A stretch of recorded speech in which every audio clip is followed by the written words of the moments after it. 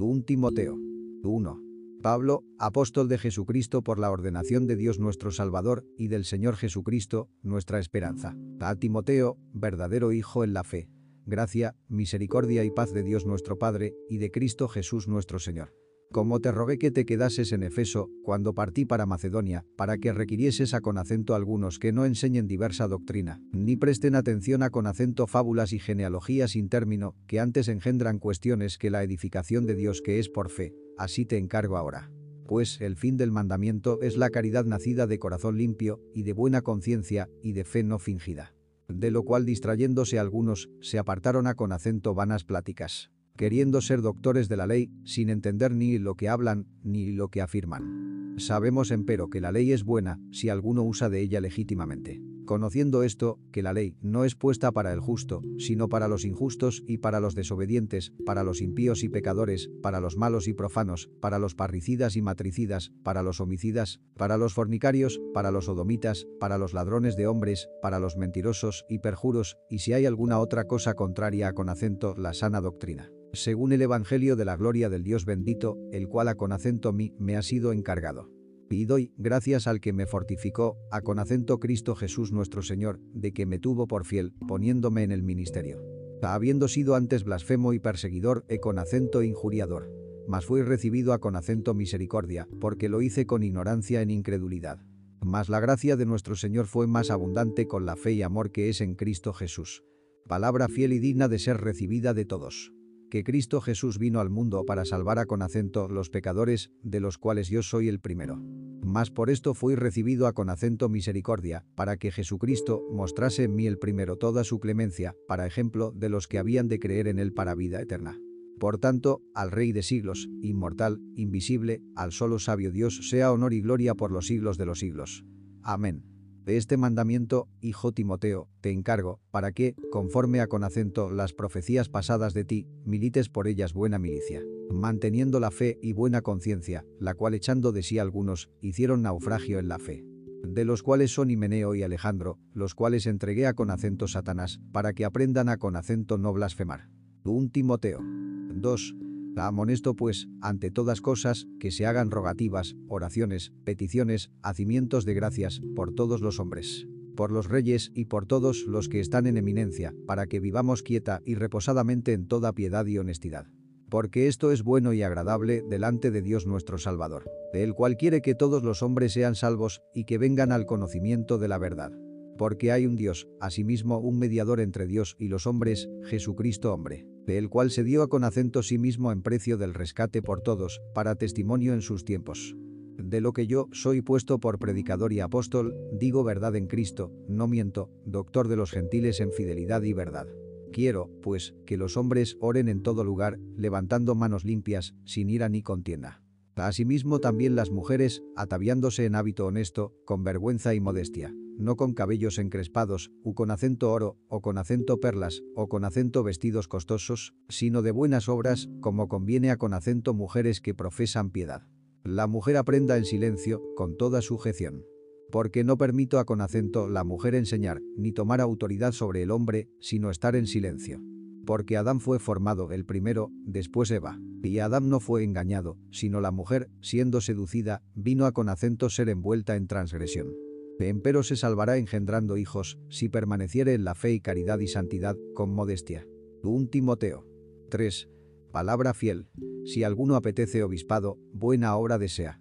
Conviene, pues, que el obispo sea irreprensible, marido de una mujer, solícito, templado, compuesto, hospedador, apto para enseñar. No amador del vino, no heridor, no codicioso de torpes ganancias, sino moderado, no litigioso, ajeno de avaricia. Que gobierne bien su casa, que tenga sus hijos en sujeción con toda honestidad.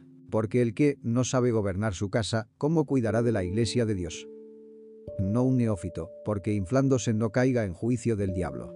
También conviene que tenga buen testimonio de los extraños, porque no caiga en afrenta y en lazo del diablo. Los diáconos asimismo deben ser honestos, no bilingües, no dados a con acento mucho vino, no amadores de torpes ganancias. Que tengan el misterio de la fe con limpia conciencia. Y estos también sean antes probados, y así ministren, si fueren sin crimen.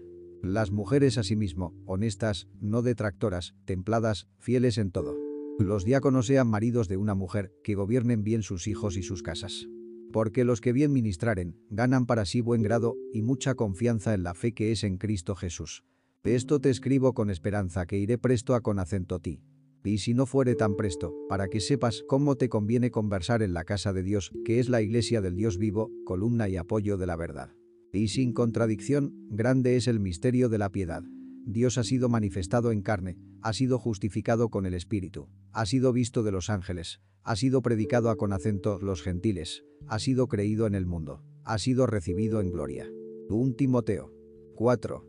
Empero el Espíritu dice manifiestamente que en los venideros tiempos algunos apostatarán de la fe, escuchando a con acento espíritus de error y a con acento doctrinas de demonios, que con hipocresía hablarán mentira, teniendo cauterizada la conciencia, que prohibirán casarse y mandarán abstenerse de las viandas que Dios crió para que con hacimiento de gracias participasen de ellas los fieles y los que han conocido la verdad. Porque todo lo que Dios crió es bueno, y nada hay que desechar, tomándose con hacimiento de gracias. Porque por la palabra de Dios y por la oración es santificado. Si esto propusieres a con acento los hermanos, serás buen ministro de Jesucristo, criado en las palabras de la fe y de la buena doctrina, la cual has alcanzado. Mas las fábulas profanas y de viejas desecha, y ejercítate para la piedad. Porque el ejercicio corporal para poco es provechoso, mas la piedad para todo aprovecha, pues tiene promesa de esta vida presente y de la venidera. Palabra fiel es esta, y digna de ser recibida de todos. Que por esto aún trabajamos y sufrimos oprobios, porque esperamos en el Dios viviente, el cual es Salvador de todos los hombres, mayormente de los que creen. De esto manda y enseña. Ninguno tenga en poco tu juventud, pero sé ejemplo de los fieles en palabra, en conversación, en caridad, en espíritu, en fe, en limpieza. Entre tanto que voy, ocúpate en leer, en exhortar, en enseñar. No descuides el don que está en ti, que te es dado por profecía con la imposición de las manos del presbiterio. Medita estas cosas, ocúpate en ellas, para que tu aprovechamiento sea manifiesto a con acento todos. Ten cuidado de ti mismo y de la doctrina, persiste en ello, pues haciendo esto, a con acento ti mismo salvarás y a con acento los que te oyeren. 1 Timoteo 5. No reprendas al anciano, sino exhórtale como a con acento padre. A con acento los más jóvenes, como a con acento hermanos. A las ancianas, como a con acento madres. A con acento las jovencitas, como a con acento hermanas, con toda pureza. Honra a con acento las viudas que en verdad son viudas. Pero si alguna viuda tuviere hijos, o con acento nietos, aprendan primero a con acento gobernar su casa piadosamente, y a con acento recompensar a con acento sus padres. Porque esto es lo honesto y agradable delante de Dios. Ahora, la que en verdad es viuda y solitaria, espera en Dios, y es diligente en suplicaciones y oraciones noche y día. Pero la que vive en delicias, viviendo está muerta. Denuncia pues estas cosas, para que sean sin reprensión. Y si alguno no tiene cuidado de los suyos, y mayormente de los de su casa, la fe negó, y es peor que un infiel. La viuda sea puesta en clase especial, no menos que de 60 años, que haya sido esposa de un solo marido. Que tenga testimonio en buenas obras, si crió hijos, si ha ejercitado la hospitalidad, si ha lavado los pies de los santos, si ha socorrido a con acento los afligidos, si ha seguido toda buena obra. Pero viudas más jóvenes no admitas. Porque después de hacerse licenciosas contra Cristo, quieren casarse, condenadas ya por haber falseado la primera fe.